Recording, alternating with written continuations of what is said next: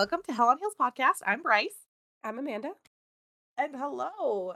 You might hear, I don't know if you can hear me, Amanda, but my voice is a little bit like yours, a little uneasy and sickly sounding, at least to me. Everyone Okay, else yeah. says it sounds fine.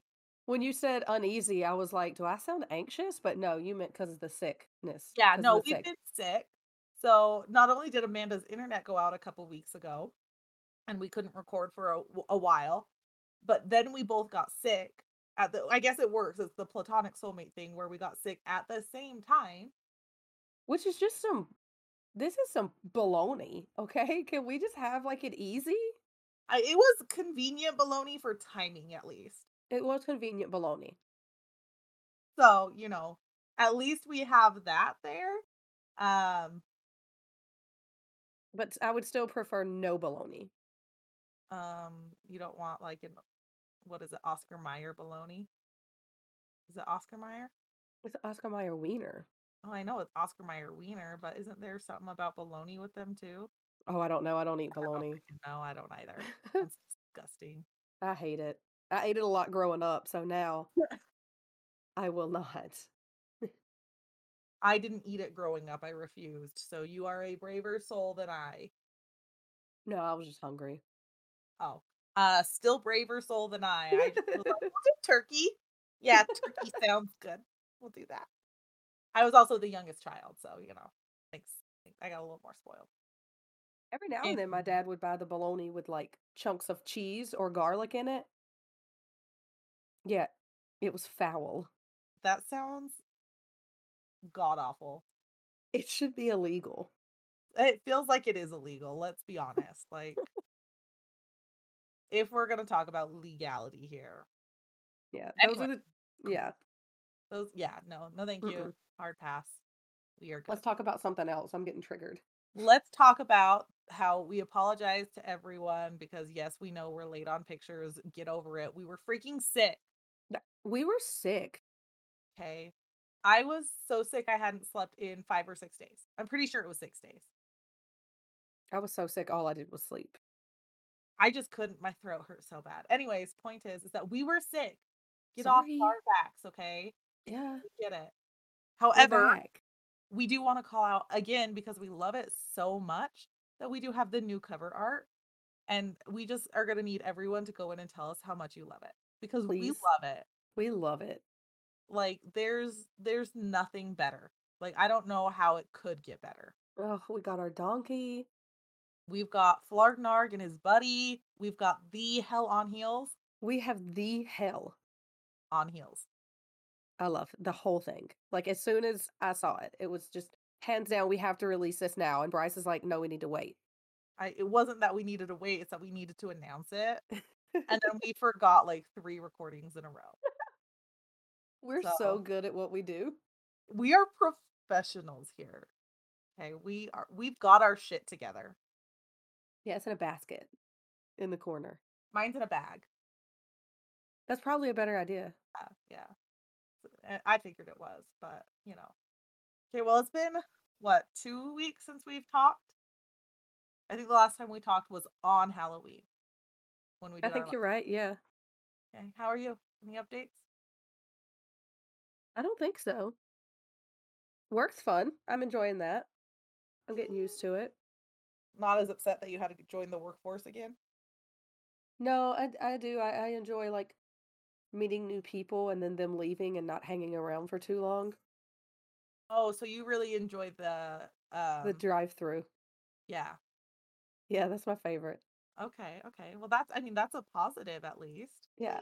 I mean, it's a super tiny little town too. So, because my town doesn't even have 10,000 people and this town barely has half that. So, it's not like I have to, it's just strangers all day. The people are nice. It's nice. I like it. All right, so nothing new with you aside from the usual.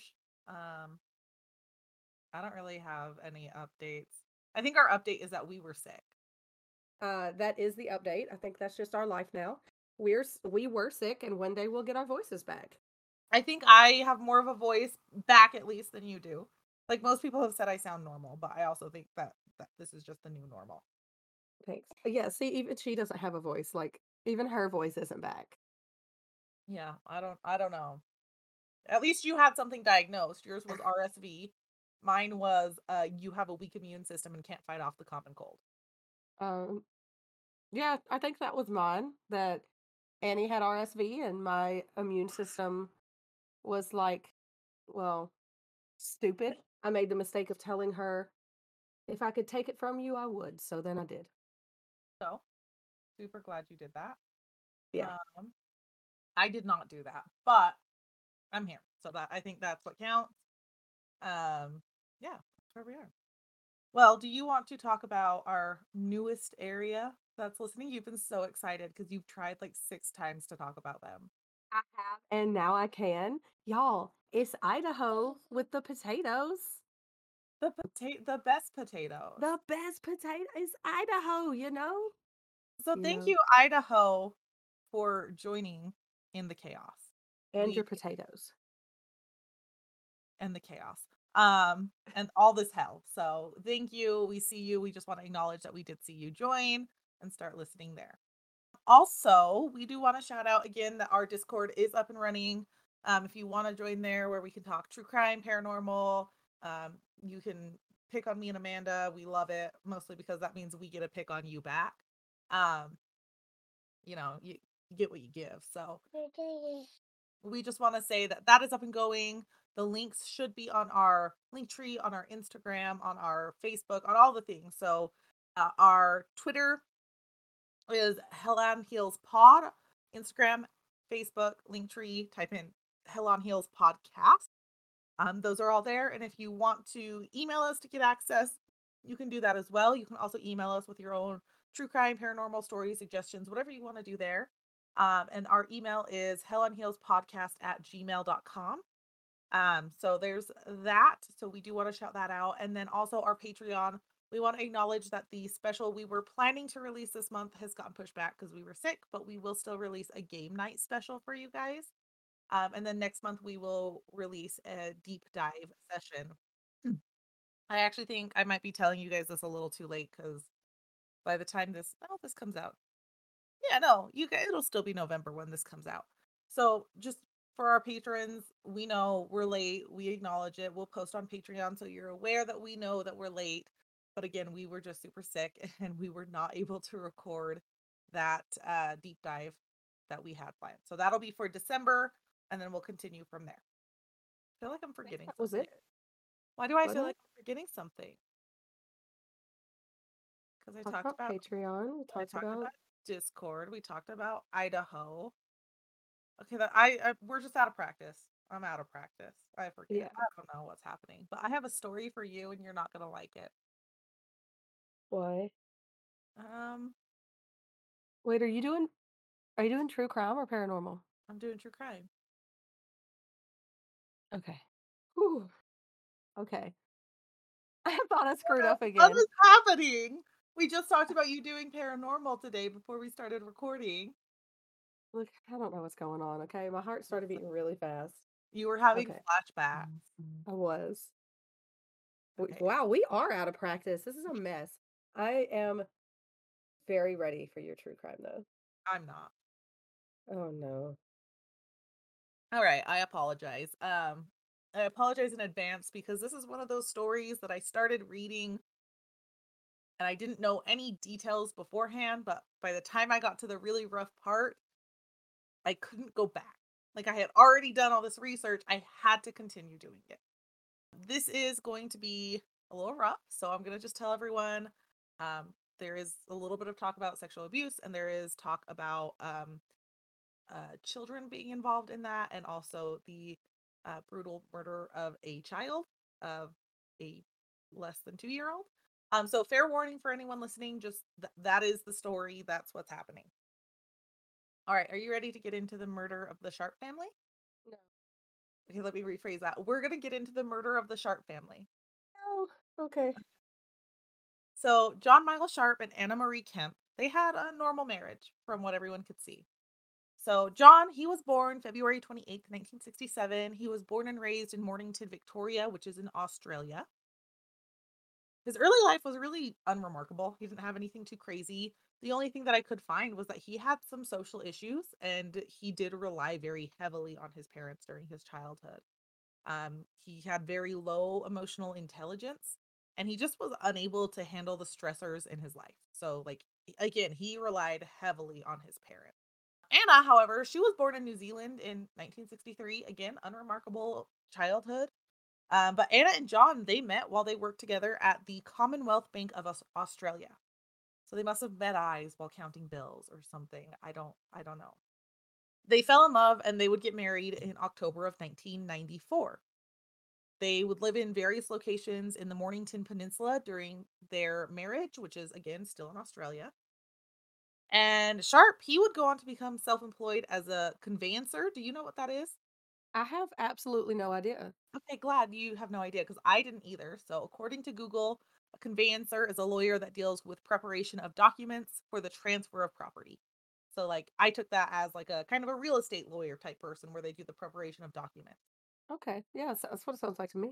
I'm glad you told me that because I would have never. I don't even think I've ever heard that word. I don't think I have either, but I mean, it's what he was. So, self-employed, was able to do that. He sounded like that made him sound really smart, but from what I could find, he actually didn't pass like his high school. Like he graduated, but it wasn't like he did well.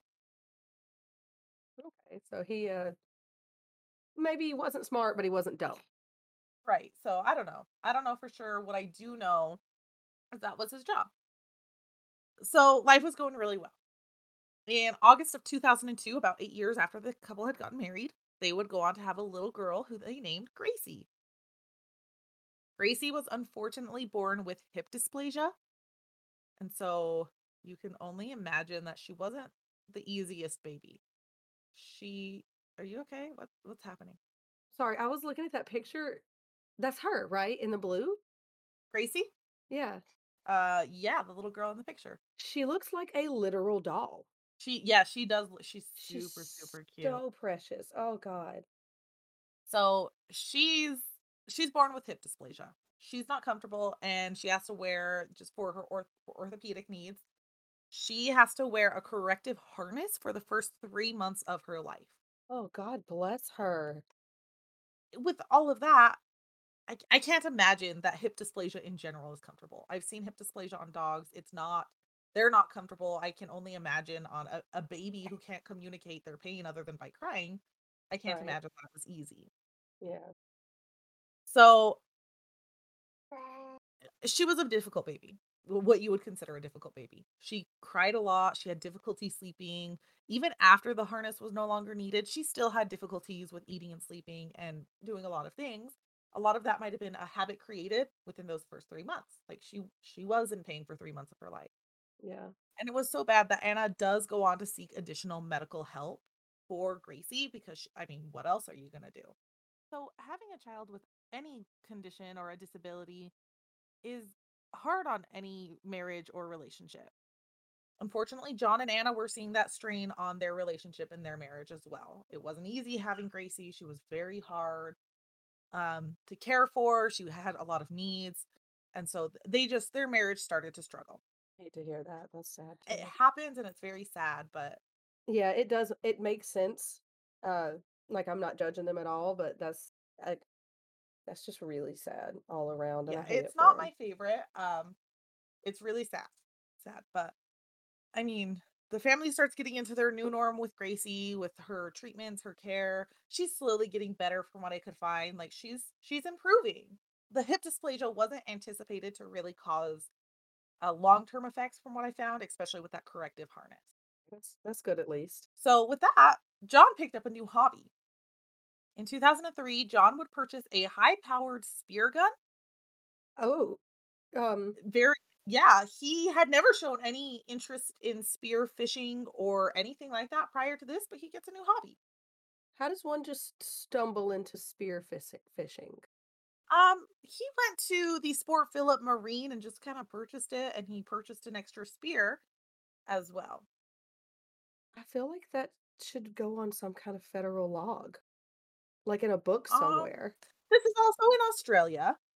Okay, well, I don't understand their gun laws over there, but Yeah, I don't even understand our gun laws. true. I make a point to understand them in my state, but as like a country, I know that's a weird that's a whole big Right, can of worms. But I also know that Australia has probably a handful of things at the very least that you could shoot with a spear gun. right. Well, I mean, if he goes fishing, like Australia is, whether it's a large island or not, it's an island. He Yeah. might be fishing a lot, or Maybe he bought it for snakes.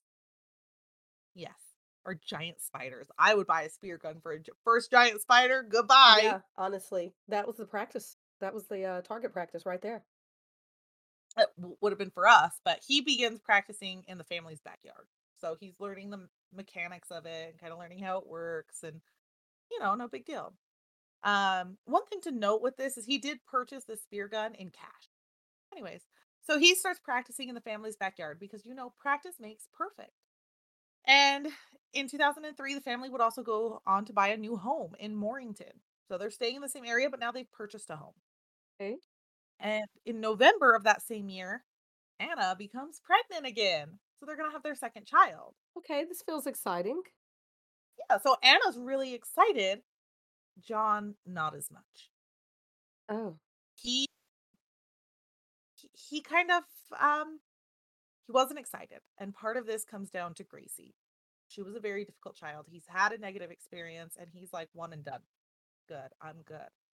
And so he said he had spoken to Anna about not wanting another child, and yet she had fallen pregnant anyways.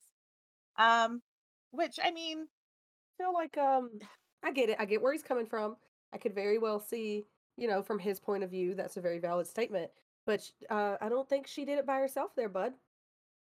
right, right, right. So I mean, overall, things seem to be going really well for this family, right? Like John's obviously got a good enough job and they've got this new house. Gracie is about 15 months old at this time. Her health is improving, a new home, they have a new baby. And again, this was a surprise pregnancy for John. He didn't want another kid. And he also believed that Gracie was enough of a burden for the family.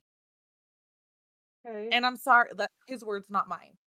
I know I made a weird look at you. It wasn't at you.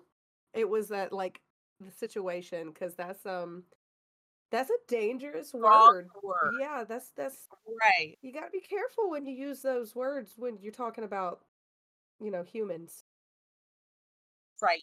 Well, Sharp kind of becomes a little resentful towards his unborn child Okay. and his wife. Oh no. He's not excited. He's not happy. Like he's not into it. And their marriage is slowly kind of crumbling and they're having more and more issues. However, on March 19th, 2004, a friend of Anna's comes to stay the night at the couple's new home. And that friend said she didn't notice anything off between the couple. I mean, she's like, they're normal stressors, nothing crazy, but they seemed overall happy. So it kind of seemed like they were improving and they were making progress and, they're moving forward. On March 21st, 2004, the family attends a picnic for a nephew's birthday party. And during the party, they seemed happy. Again, no one saw any tension between John and Anna. They didn't fight. They just seemed to have fun overall. Like they were fine. And this was, you said, just like 2 or 3 days later? Yeah, so March 19th is when the friend stayed, and then a couple days later, party. Okay. So March 21st is the party.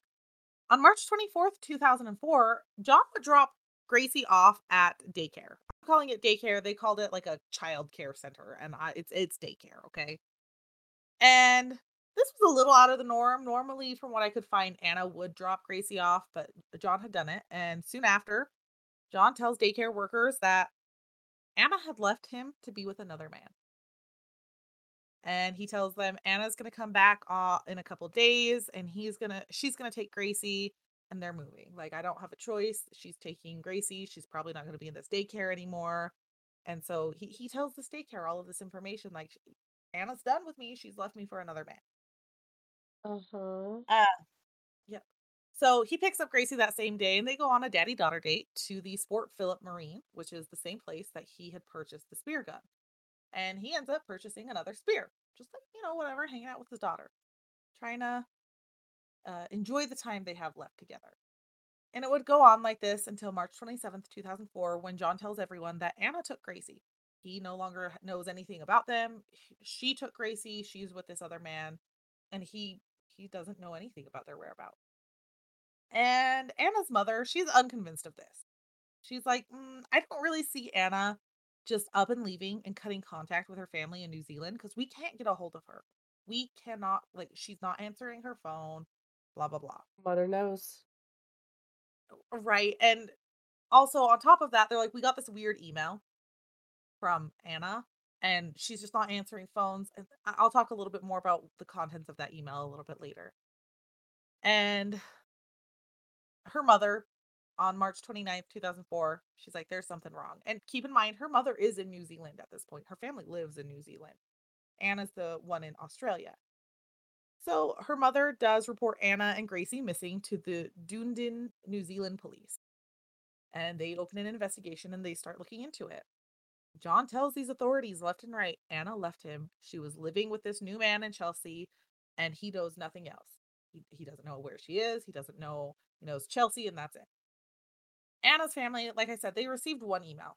And Anna's mother had also received a bouquet of flowers that were supposedly from Anna, but something was still off. No one had still spoken to Anna at this point. They're like, she's not answering her phone. She's not calling us. Things aren't adding up still. So Anna's missing. So is Gracie. Now that started in March. In May of 2004, there's still no sign of Anna and Gracie. And John Sharp goes on to give several media interviews. In one interview, he stated to a local newspaper, quote, anyone that knows me knows I gave 100% for my daughter and my marriage. He would go on to appear on national television to speak of Anna and Gracie's disappearance, and he acted very strange and very emotionless during those interviews. And this starts attracting police's attention. They're like, interesting, very interesting. They noted that John often spoke of Anna and Gracie in past tense. And so this led investigators to believe that John knew of their whereabouts and John knew that they were dead. Now, police don't know at this point that they're dead, but they have that belief. And another part of John's appeal, he stated, quote, Anna, our marriage may be over, but I still love you, and you're the mother of our beautiful daughter, Gracie, whom we both adore more than anyone else. And I mean, they go on like this, but then he goes on to claim that he had spoken to his wife the week prior. And then he asked anyone with information about her whereabouts to come forward. So, how I interpreted that was he talked to Anna the week prior to the interview in May. That's what I was gonna ask. Like, that seems a little redundant. Like you just said you talked to her, but if anybody knows where she is, please let me know. Right. I just feel like if you would have worded it differently. Right. I feel like if you were a father and your wife and your daughter are gone and you're trying to make these pleas, wouldn't you think it'd be, please let me see Gracie? Please, I want to see my Yes, daughter. please come home. Something. Like, let's work this out. Let's figure out the custody. Like, if you want to be with another man, be with another man. But I want to see my daughter Exactly. Yeah. I completely agree with you. and his unborn son. Yeah, I thought it was weird that he didn't even mention the unborn child at all. Not that I'm aware of, but he might have. I just couldn't find the whole interview. Mm, I see. So at this point, police are they're kind of raising their eyebrows with John. They're like, what's going on with him? There's something off. On May 20th, 2004, the New Zealand or Dunedin police request that the Victoria, Australia police conduct an investigation into Anna and Gracie's disappearance. That same day, the Mornington police would speak with Sharp. And John Sharp, he asserted that Anna had run off with another man and he knew nothing else. He doesn't know where she is. He doesn't know anything about what they're doing or anything. And Anna's family is still shocked. They're like, "What is going on? This isn't like Anna at all. She's a very devout Catholic woman. She's very set in her values. Like she wouldn't run off with another man." And also, based on his story, he told everyone that Anna left Gracie with him uh for 3 or 4 days. Well, then her family was like, "There's no way that Anna would have left Gracie for 3 or 4 days with you. She would have taken Gracie with." Like, there's just no way that she would have abandoned her child for any amount of time. And so, I mean, the family is like, okay, we're putting two and two together. We've received these emails, and they're getting multiple that may say that they're from Anna, but they're not. They've gotten flowers, there's no phone calls. They're like, John is trying to deceive us. There's something going on. On June 10th, 2004, police would again interview John. He maintains, again, Anna left voluntarily in March. She left. She went to this other man.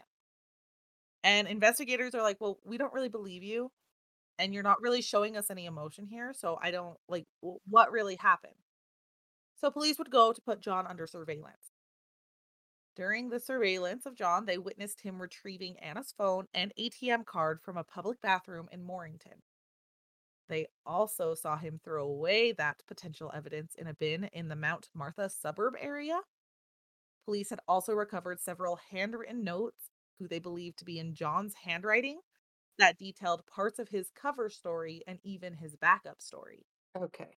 Upon a search of the home, police also found a receipt in the home for tarps, duct tape, and a chainsaw, and they recovered evidence of both Gracie and Anna's blood in the home. Police now had enough circumstantial evidence to arrest John. On June 22nd, 2004, police would arrest John Sharp, and they would go on to interview him actually twice that day. In the first interview, he maintained Anna had taken Gracie and she was with this other man. I don't know anything else. Between the interviews, John had talked or spoken with his family. Something happened there, and during the second interview, the truth starts to come out, and John confesses to the murder of his wife and child. Oh, wow. It feels like he cracked kind of easily. I mean, this is months later, though. But two, We're in June. but just the two interviews? It was more than that Oh, okay. because that two interviews on that same day. He had been interviewed at least 4 times. Ah, okay. Yeah, you're right. I'm sorry. I misunderstood Oh, you. nope. Sorry. So he was interviewed May 20th, June 10th, and then twice on June 22nd. Oh, okay. So this is John's recount of what happens. So take it or leave it. This is what he confesses to. And this is kind of where it starts getting very rough. So I apologize. All right. On March 23rd, 2014. Now remember, on March 19th and 21st, they were seen as a family and they seemed happy. But on March 23rd, 2004, John and Anna had gotten into an argument that night.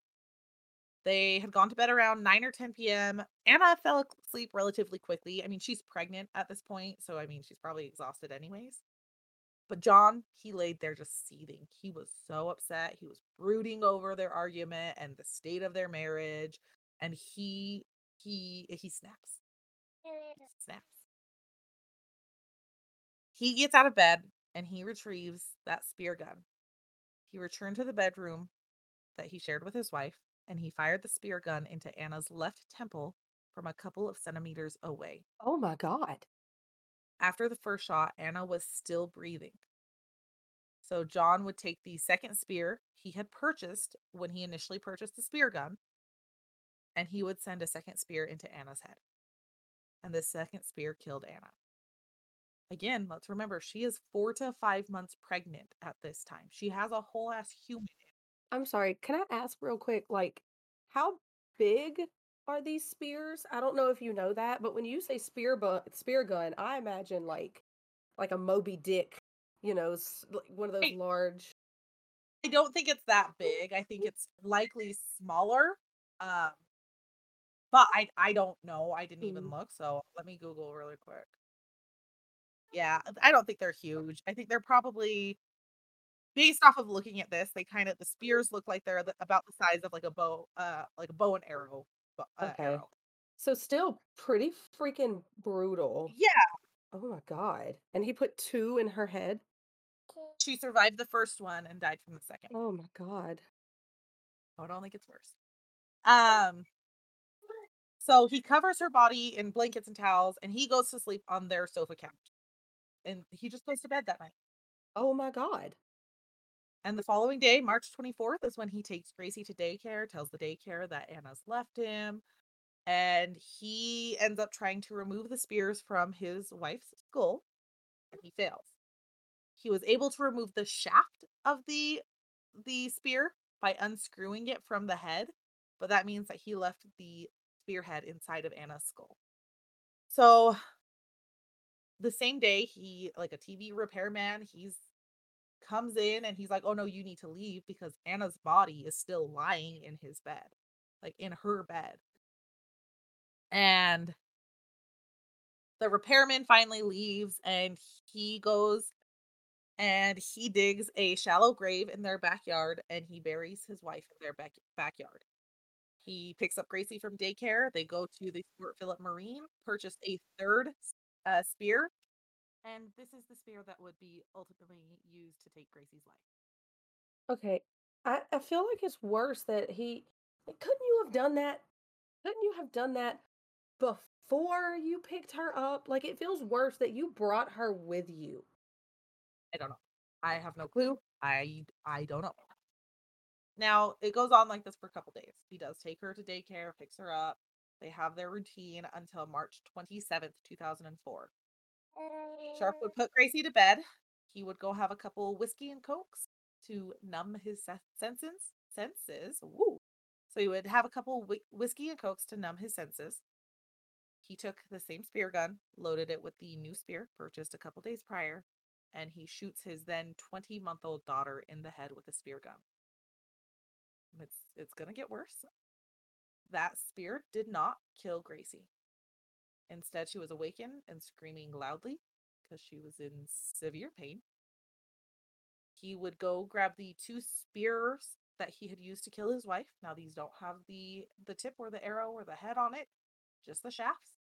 He would load those and return to Gracie's room and shoot her with those two spear shafts. And she still survived. After being shot 3 times, she was still alive. So he aggressively and um, very much pulled one of these spears out of Gracie and refired it a fourth time. And this is the final time, eventually killing Gracie. What the fuck? Mm-hmm. Oh my god. Uh, yep. Oh my god. I said it got worse. And this Yeah. is the daughter that he supposedly liked and cared about. And In interviews, yes. yeah. Oh, couldn't you just leave her on a stranger's porch or something? Anything else? How about this? Here's an idea. Just fucking leave. Look, me and you have common sense. He does not. God, I can't wait to hear about this trial. I want to hear what this horrible human has to say. He's confessing this to police. Uh-huh. So this is an official confession that they're Okay. getting. Like he was arrested and this is a confession. So the following morning, there's more to the confession. So the following morning, he retrieves the spears from his daughter's head. He wraps her body in garbage bags and a tarp and threw her away in the Mornington transfer station like trash. Put him under the jail. He would also discard of the spear gun, the spears, some of Gracie's clothes, and some of Gracie's toys at the same time. On March 29th, 2004, just the day after he threw his daughter away like trash, he would visit a local hardware store, and here he would purchase a roll of duct tape, two tarps, and an electric chainsaw. On March 30th, 2004, he would exhume Anna's body from the shallow grave in their backyard. He would cut her body into three pieces, wrap her remains in the tarp, and he would dispose of her along with the chainsaw in a waste collection bin at the transfer station, again, like she was garbage. What the During one of his trips to that transfer station, he reportedly told the attendant, quote, "I have a bootload of hard waste." I'm sorry. I know I'm supposed to be saying things, but I have no words. Trust me, I'm here. Um, he would go on to send Anna's family several forged emails to give the impression that she was still alive. At least one of the emails sent to Anna's family stated that she was happy, safe, and pregnant by another man. And this actually raised more concerns for the family. In another email the family received, it stated, quote, "Please respect and understand my wish for privacy and take comfort in the fact that I'm about to enjoy the life like I have never before. I'm about to enjoy life like I've never before. I don't This gets so much worse. Like, not only did he kill his pregnant wife and his baby child, but then he keeps going with it like this. And even to say she was pregnant by somebody else, like it's like He's trying to devalue them. Like as people, he's devaluing them. Like he is putting her like I'm this devout husband. I loved her. I'm this great father. She left me. She took our child. She cheated on me. It wasn't even my baby. it's like he's broadcasting what he feels about her, how he sees her.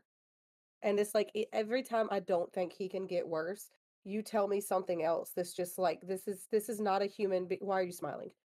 Oh, sorry. I was just wiping my lips off. Oh, okay, I was like, what next? It still does get worse. Oh God. Okay, let me have So it. he also used Anna Kemp's phone and ATM card throughout Victoria's suburbs to add to that illusion that she was alive and well, which is how he got caught grabbing her phone and her ATM card because he was using it and then discarded of it, trying to get rid of the evidence. So when asked why he killed them, he told police that Anna was controlling and moody and their marriage was unhappy. She's pregnant, you asshole. I, I'm sorry, but I still don't feel like that's a reason to kill another person. Oh God, no, that's not what I meant. Not what I meant No, at I all. know. I'm just saying, like that doesn't feel like that just doesn't feel like a reason. Like, oh, she was moody and controlling, so I killed her. Like, what? Just leave. If you don't want to be the number one, if you don't want to be a father, then don't make a child. But like number two, if you're not happy, go away. Don't take someone away. When it came down to Gracie, he told police, quote, he was thinking of taking care of Gracie by myself, and just amongst all the madness, that's when I lost the plot. That's when I lost the what? Plot. Plot. This isn't a story, bro. He also stated that he killed Gracie because, quote, the child belongs with the mother. Here's an idea. Don't take the mother. No, he's a dick. He tells police that he had actually fantasized about killing his wife for months prior to actually killing her. Some of Anna's family members believe that he killed Anna and Gracie because Anna had found out that he was abusing and molesting Gracie. Oh, Family stated that John did have a history of sexual abuse. He reportedly had molested a young member of a circle of family and friends 2 decades prior. This one girl had been molested for 2 years. At one point, John reportedly forced another child to molest her while he watched. The same girl would confront John as an adult, and he reportedly told her, quote, she was a slut who deserved it. Now, this claim was never substantiated, and it's widely believed by many. I couldn't find any record of the sexual abuse, so it's very possible it was just never reported to police. It's possible it's something else. Again, this is just what I could find. So, police spent 3 weeks in an extensive recovery effort at the Mornington landfill. They were able to recover both bodies, though the remains had been scattered across the landfill due to the significant length of time that they were there. They were there from March to about July. Anna and Gracie were buried in Green Park Cemetery in Dunedin under Anna's maiden name of Kemp. Their gravesite also makes mention of Anna's unborn son, Francis. Gracie's birth and death certificate were altered to list the father as unknown. Sharp appeared in the Supreme Court of Victoria, where he was arraigned, and he pled guilty to both murders. On August 5th, 2005, Sharp is sentenced to two consecutive life sentences. There is a non-parole period of 33 years, which means he will be eligible for parole in 2037. That does not mean he is getting out. That means that he can appeal or apply for parole. While in prison, Sharp remains in PC, protective custody. This is due to threats of his life or on his life from other prisoners, and he can't be in general population. John Sharp would eventually go on to be dubbed the Morning Star Monster. I hope he lives in constant and complete fear. Ditto. Yep. It's Yeah. So this was really hard because he shot his daughter 4 times with a spear gun. 4 times. This little girl, even if she lives, she's traumatized You said that he claimed to have imagined killing his at least his wife. for months. He fantasized about it just So I wonder if right. that's how he just kind of, "Oh, well, I'll go get a spear gun." I wonder if that was the plan all along. That's a lot of people's thought process because he did get rid of the spear gun as Mhm. soon as he used it. And they did note that it was very strange that he bought the spear gun with an extra spear because most people won't. I was gonna say So that. I thought they were attached, like, with a rope or something. I don't know if they're attached with a rope, um, but I know that it's not. They made it very clear. It is if you are buying a spear gun, typically you only have the one spear until you need to replace it. Yeah, And he also paid in cash. in 2005, 2003. 2000. Yeah. I really just don't know what to say. Hi, you're welcome. I'm so sorry. I warned everyone that it was a rough story. Is he still alive? To my knowledge, yes. I wouldn't be upset if somebody did something about that. I just gotta say. He did treat his family quite literally like trash. Mhm. Um, he's worse than trash. So yeah, not the biggest fan of this guy. There are pictures on the drive that we'll post on Instagram and Twitter. So again, Instagram, Hill on Heels Podcast, Twitter, Hell on Heels Pod. They should be posted on Facebook as well, which is the same as Twitter. Um, the pictures that are up there, so there's a picture of John and Anna at their wedding.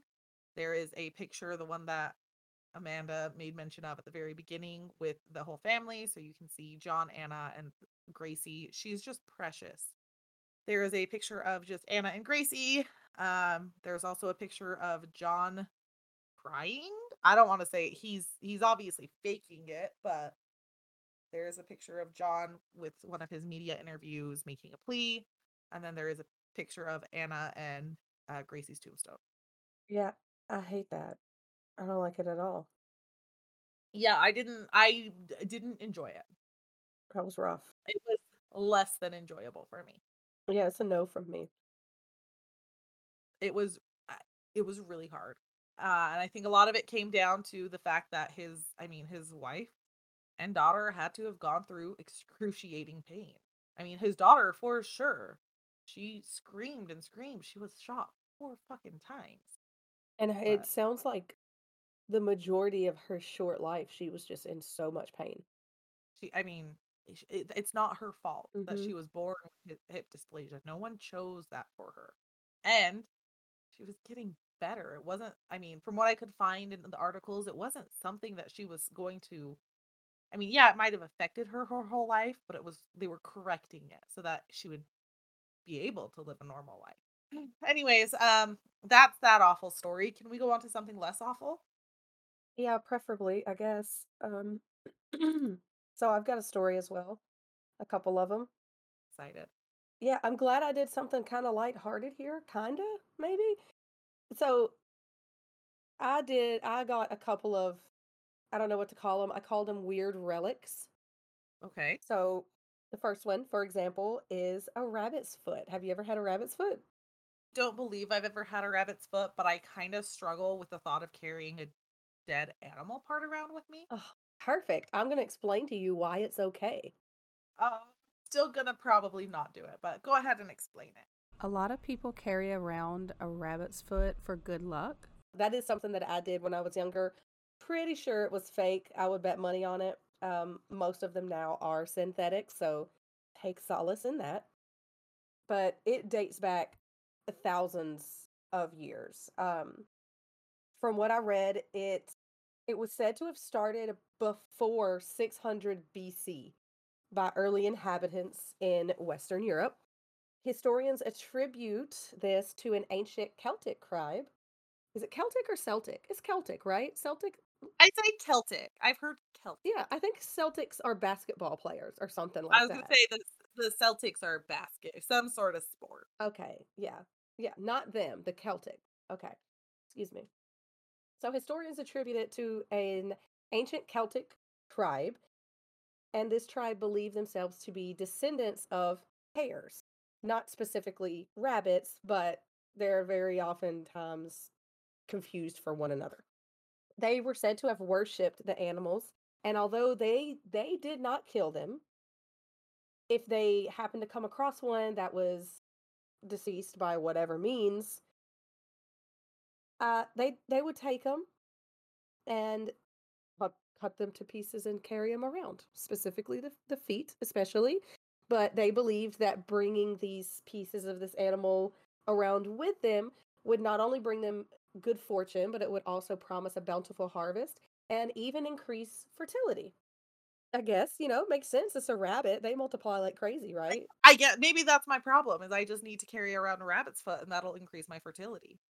I thought about sending you one, but based on your reaction, I'm glad that I didn't. Yeah, please don't. Okay. I don't care. I'm still not carrying it around.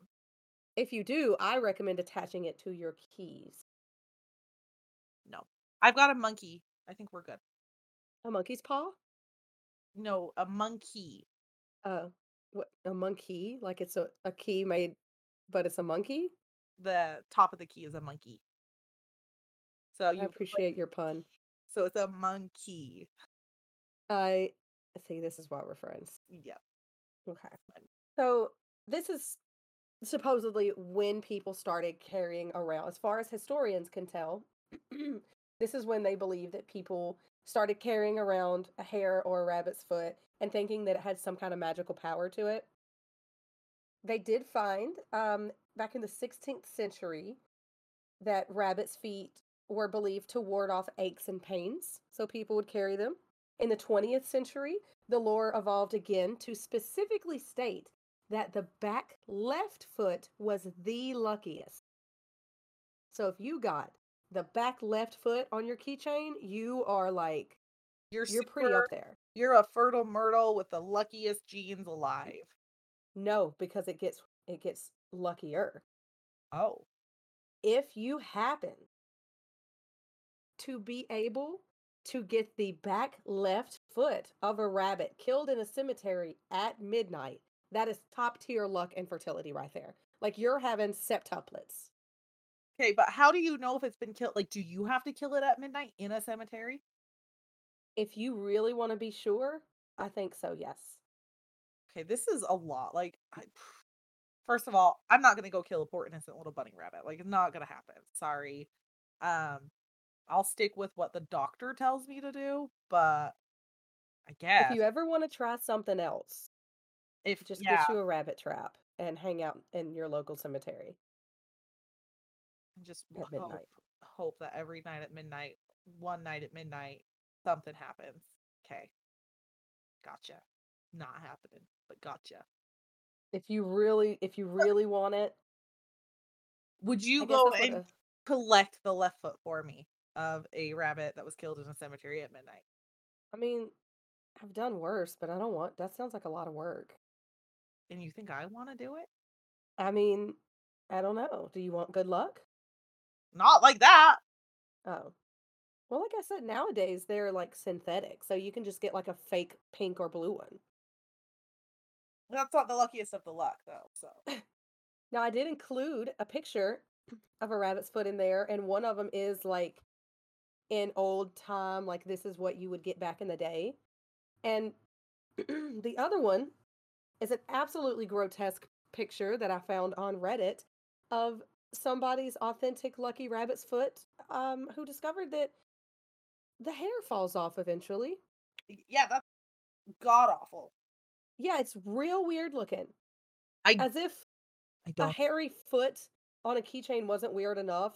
This photo is, It is what nightmares are made of. I don't like it at all. The foot of my nightmares.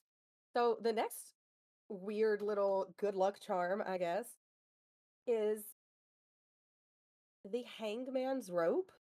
Apparently, in the 17 and 1800s, people believed that the noose used in public executions were imbued with special powers, which is what is wrong with us? Okay, what type of special powers other than maybe bringing a ghost home with you? Well, Bryce, I'm glad you asked. So, after the execution, which back in like medieval times, back in these days, executions were like the thing. People came out in Yeah. droves. That was like the Sunday. People came out and What watched. They had what picnics. It did was they like have instead of popcorn? they probably had that too. This was like the party. Yeah. Y'all, people suck, okay?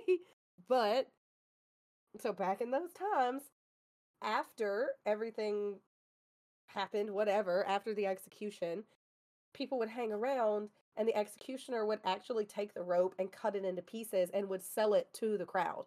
And they would make like a pretty good profit off of this. Specifically, I have a couple of examples. In Wait, 1802, wait. They would sell it to the crowd. yes, they would sell the rope that they Oh, used to this is hang the just person. like their way of getting more money. Felt like it. Okay.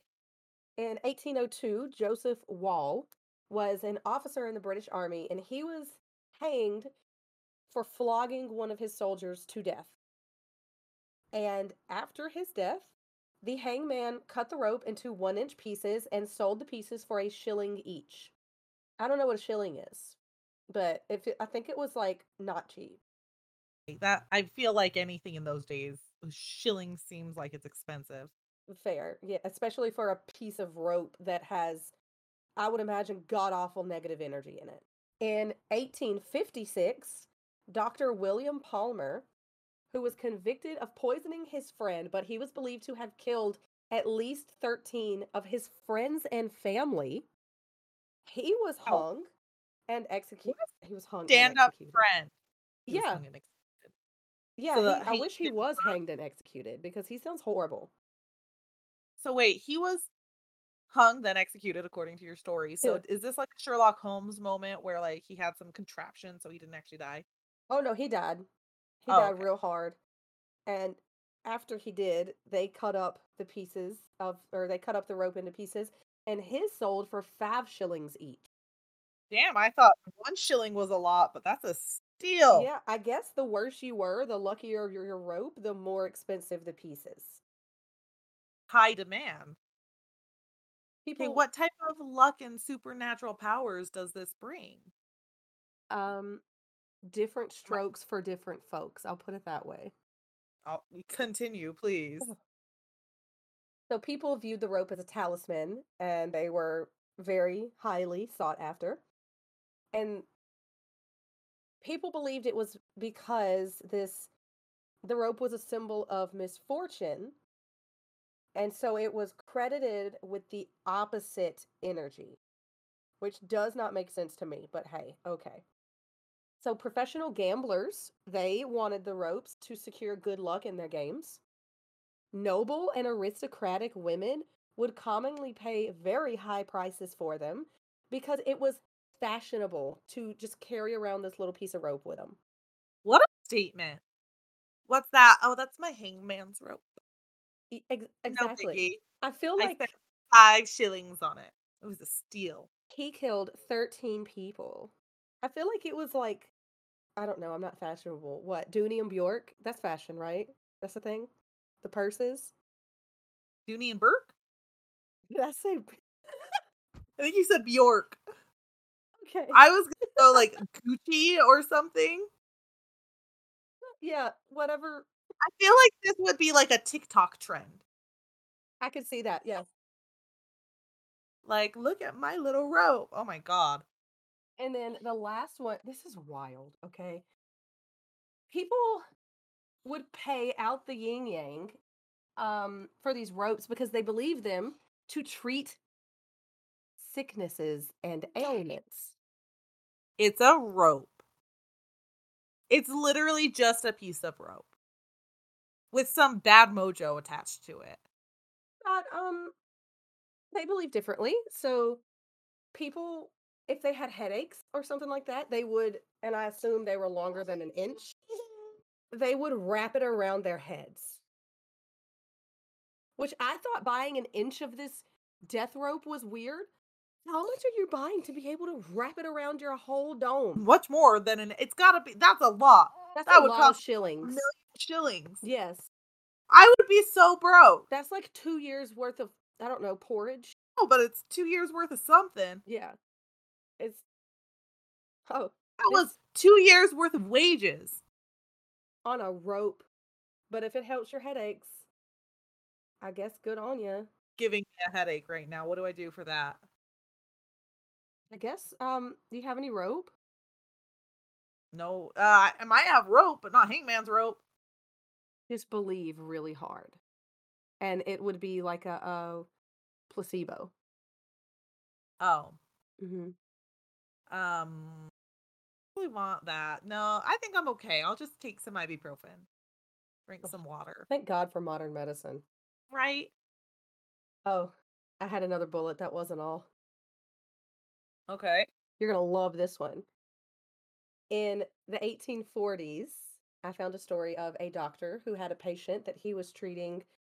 He was treating an ulcerous wound, and he noticed that this man had like it was a necklace, but it was like a little bag, and it was hanging around his neck. And he had asked the man, he was like, "Well, what is that you keep?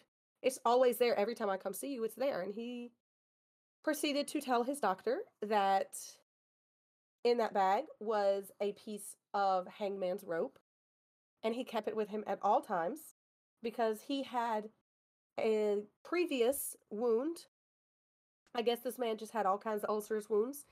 Um, so he cut off a piece of the rope, buried it in that wound, and the wound healed.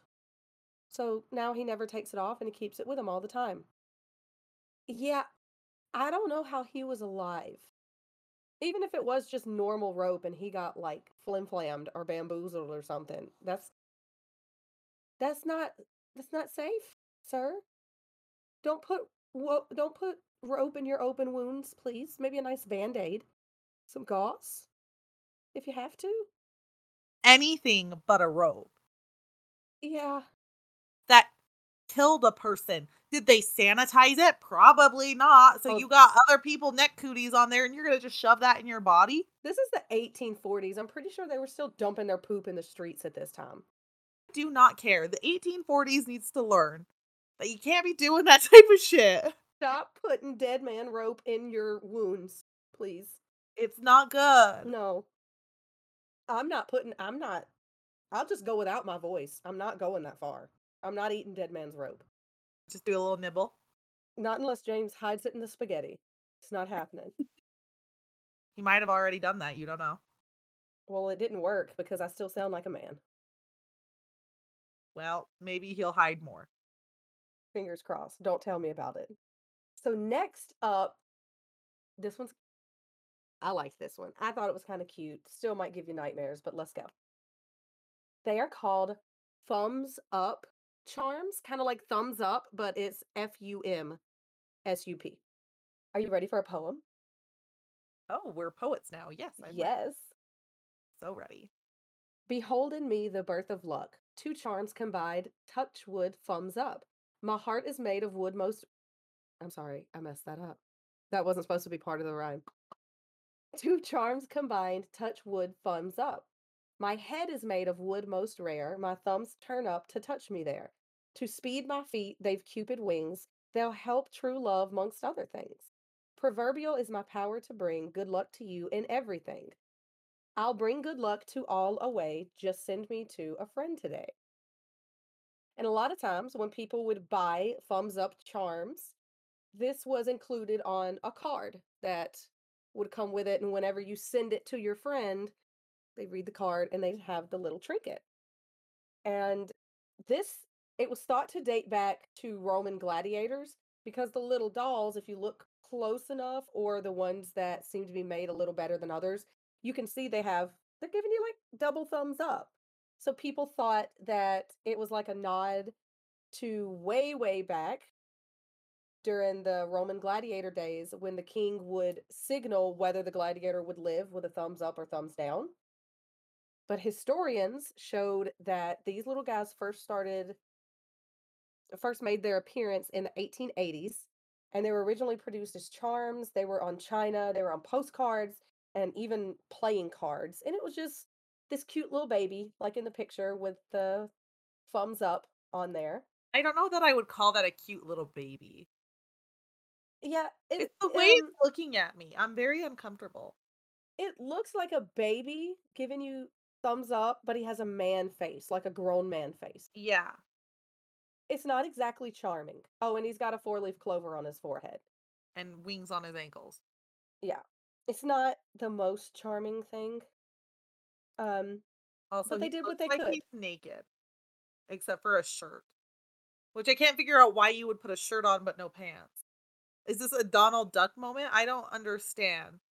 You can't hear me because of my voice, but I'm laughing so hard. They're supposed to be seen as cherubs, which to me is still weird because I've seen cherubs with some clothes or at least a nice cloud. On. Put a cloud around your waist. Hot Yes, damn. exactly. But no, he's just, I guess it is a Donald Duck moment. These things kind of took off around World War II. And by this time, they were basically being made by the little dolls that you see there. So it had a wooden head with sterling silver bodies. Some of them were made in 9 karat gold, and they were also made with brass and wood to produce like a cheaper, more affordable version. But it was most common that wives or girlfriends would send them to their soldier lovers overseas as like a little good luck charm. And the wooden heads, they were like an added good luck charm to the giftee. And it depends on whether you knock on wood or some people believe that if you just touch wood, it would give you good luck.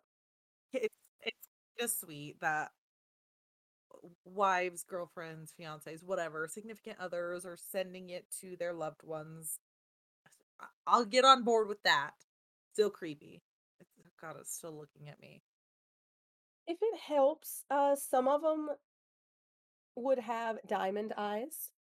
They would have they would add their birthstones into the eye sockets. So those ones are like the ritzy ones. Those are the ones that are dedicated. Yes. I put Those are the ones. diamonds in this for you. Yeah. They went and they bought a hangman's noose and then they bought a thumbs up doll or charm.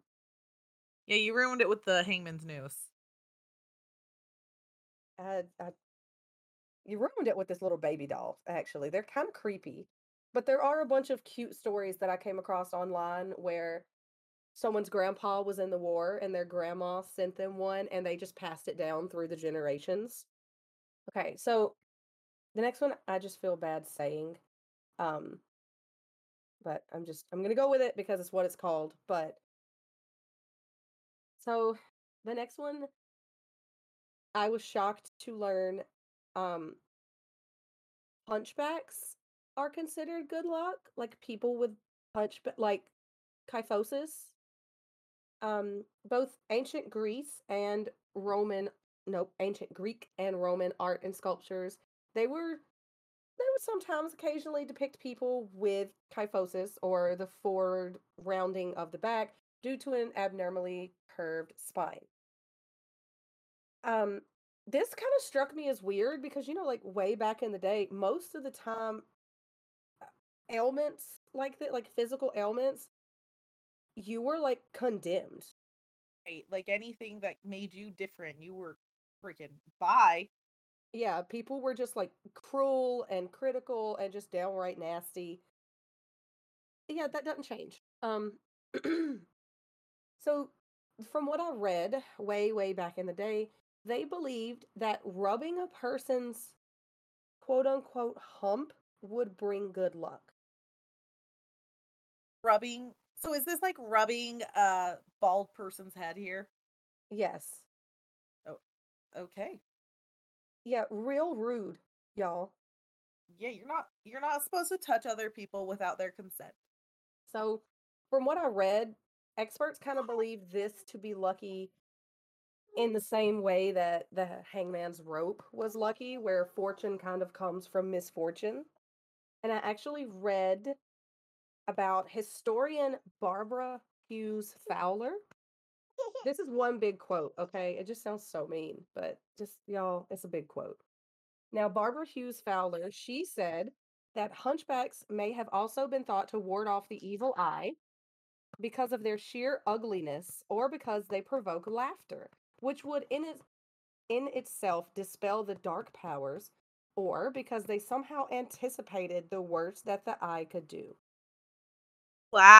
Wow. Call him out like that. Wow. That's fucking Yeah. rude. So basically, humans suck and they've always sucked. And we just suck even more now. Yeah. Wow. Wow. Wow. That's just rude. Well, I might be able to make it a little better with the Italians. At the very least, I'm going to butcher an Italian word, so I'm sorry. Deal. So I did read that the word for hunchback in Italian is gobbo, I think. And many Italian legends and fairy tales, they depicted people with kyphosis as people who personified humility and hardship. And that's why the Italians believed them to have brought believed them to bring good luck. Okay, that's kind of nice. Yeah, it sucks a little less, Yeah. I have to say. Like comparatively, like one was like, oh, they're just ugly and scare away the evil eye. The other was like, well, they've got humility. Like, Yes. Like think of Quasimodo. He was a real person, based on a real person, I would say, but the Disney character at least, because that's who I always think of. just wow. Wow, people. So there is a such thing as gobo or gobbo charms. Okay. They were made out of coral, mother of pearl, and silver, and you can apparently still find them today. They were worn on necklaces, bracelets, or even watch chains. And these little charms were thought to to bring good luck. And there's also a couple pictures of those on the drive, and they are most commonly the charms most commonly show a man. I'm sorry. They most commonly show a man who's dressed like exquisitely. Like he looks very nice. He's in a suit. He's got tails. He's got a top hat, and he does have kyphosis as well. Like the charms look like they're depicted as these very well dressed, well groomed individuals. Yeah, like they're a little swanky. They're And dressed to the nines. okay, so the last one, I didn't know if it was too much or not, but I got the go ahead from Bryce ahead of time. We talked about this one. There's no pictures, thankfully. Oh, I got the Oh, there's pictures. pictures. There Okay. are pictures. Yes. So I'm going to upload that and I'm going to tell you a little bit about it. So if anyone's offended, listen, it can get worse, okay? Like I Oh, don't it can. want. So these are called tintinabellums and they date back to ancient Rome. I can't look at you right now. They date back to ancient Rome, and people would hang tintinabellums outside in their gardens, on their porches. They would also hang them indoors or windows in houses and in shops. And occasionally, they would attach a bell pull and use it as a doorbell. And basically, what it is, they're wind chimes, and they are made by stringing multiple bells together. Um, Bryce, do you want to just describe what you see? Penises among penises among penises among penises. There is someone riding like a penis that looks like it's a horse almost. Like it's just penis city over here. It's like a bachelorette party in our Google Oh Drive my right god. now. It is a riot in our Google Drive right now. Oh my gosh. And Oh, does that one have an eyeball? yep. It totally has an eyeball and is Uh-huh. smiling. My Like it's favorite is the penis that has a penis. yeah, I said it was penises. There's two of them that have a penis. A penis with a penis. I bet you anything all three of them do. We just the one's at a bad angle. We can't see it. More than likely. Okay, look, what I learned doing this research is that ancient Rome loved penises, apparently. Um, so the main point of the tintinabellum is that ancient Romans believed that the sound of bells would ward off evil spirits. So that's why they hung these wind chimes up everywhere. Why shaped like a wiener? Why is there just there's a penis on a penis with a penis? Like, you guys aren't like, I don't know if we can post this on Instagram. This might be a picture we don't post, but it's literally just wow. I think we'll definitely post the word and just Google at your own risk, okay? Because this is um Wow. so to answer your question, they were very often times designed with a penis, or of a penis, because it was believed back then that ithyphallic figures would ward off the evil eye as well as bring good luck and prosperity. So many ancient tintinabulums were bronze figures, shaped like a penis or a man with a penis or somebody riding a there were penises with bells I'm attached to them, trying to be okay? very careful on some of our verbiage here I because am. to make it clear, these are like I want to say like this is like a caricature penis. Like someone just went and was like, I'm just gonna draw a penis with eyes really quick because it's funny. It looks like a wind chime that you would get from Spencer's. It looks like a wind chime a teenager would think was hilarious.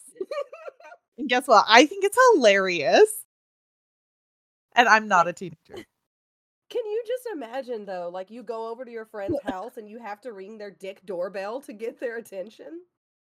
Oh, done. I'm getting it. Done. I Podfather is never coming to your house ever again.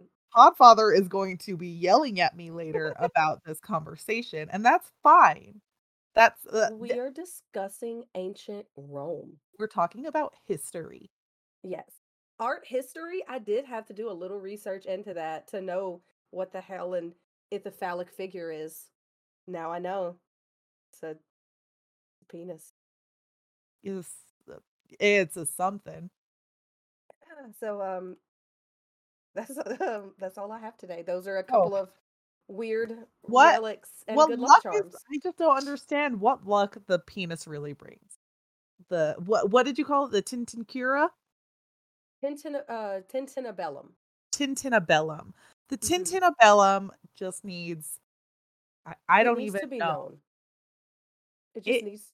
We need y'all to know it's there. it exists Uh and huh. we need everyone else to be scarred along with us. Hmm. So there you have it. I don't even these pictures probably won't be posted like we said. We'll post the verbiage or the name on Twitter, on Instagram. Just because we don't want to get in trouble. Like, Hmm. listen, we might be little shits, but we don't want to be in trouble. Like that's not fun for us. Honestly, the Oh, only reason I researched this is so the FBI tracking my Google search history can just be like, now we got dicks. Where did this come from? You got to throw them for a loop every now and then. yeah. So it's like murder, murder, rabbit's foot, penis, Yeah. wind I chime. mean, that's what you got to do. So, I definitely think I feel like I should call Cody in to show him these pictures. I would enjoy that because I would like to hear the response. Okay, hold on. Babe, can you come here for a second? I've got to show you something. Some good luck charms. We got to show you a good luck charm that I'm looking for the house. It's not up on the screen yet. Okay. So, this isn't it. Hold on. Okay, are you ready? It's not this either. Are you ready? Yep. Get back here. Look. You didn't even look. What? How do you say it again? Tintinabellum. Tintinabellum. Because I It's thought I was on the rabbit's foot, and that was the next image. No, it's an ancient look, Roman wind chime. ancient Roman wind chime. It's because they are. Look, this one has a penis riding a penis with a penis, and this one is just a penis with a penis. This one's a penis with an eye and a smile. Those are very ugly penises. They really are. Yeah, like these are the penises that people send you when you don't ask for them. Uh huh.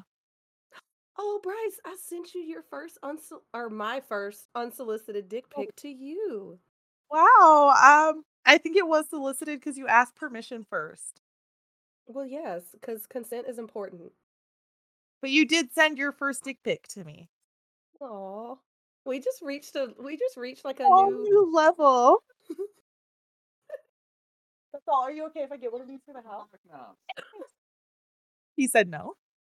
I said fuck. Oh, I'm sorry. He said fuck no. What if I send it? Then you're not getting Oh, it.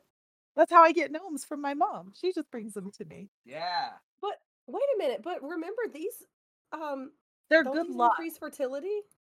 I thought that was the rabbit's foot. Rabbit's foot, definitely. I said that as if I know. I don't know.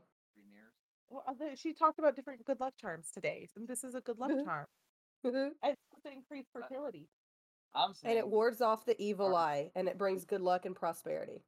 I'm just telling you, this is an option to help increase fertility. He said, no, it's not an option. I'm just looking out for you.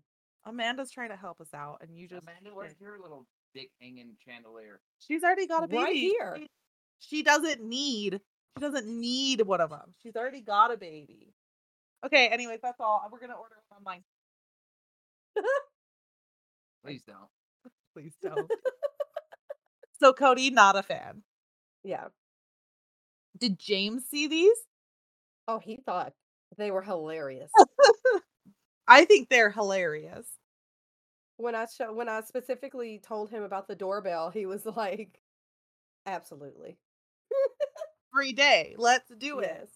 Well, he said that we couldn't have one at least visible because someone will probably take issues since there is a school like in very close visible proximity. But people don't have to be on your property. Honestly, they shouldn't be. This is my property and my wind chimes. I mean, wow. Okay. Well, yeah, anything else you want to add after that finale? No, those are my good luck charms. Wow. Anything you hear that? There's their good luck charms. All right. Well, thank you all for listening to Hell on Heels podcast. To see pictures from this episode, you can follow us on Instagram at Hell on Heels podcast, Twitter at Hell on Heels pod, Facebook or Linktree Hell on Heels podcast. You can find us on. I already said Linktree. I'm sorry. If you want to support us, please like, review, rate, share, and subscribe on your preferred listening platforms. If you want to take your support one step further so we can create additional content for you, you can donate through Patreon, where we're working to release specials for our patrons. If you have your own true crime or paranormal story suggestions or just words of encouragement, please email us at hellandheelspodcast@gmail.com. Thank you all so much for listening. Be sure to tell your friends to listen with you. Bye. Bye.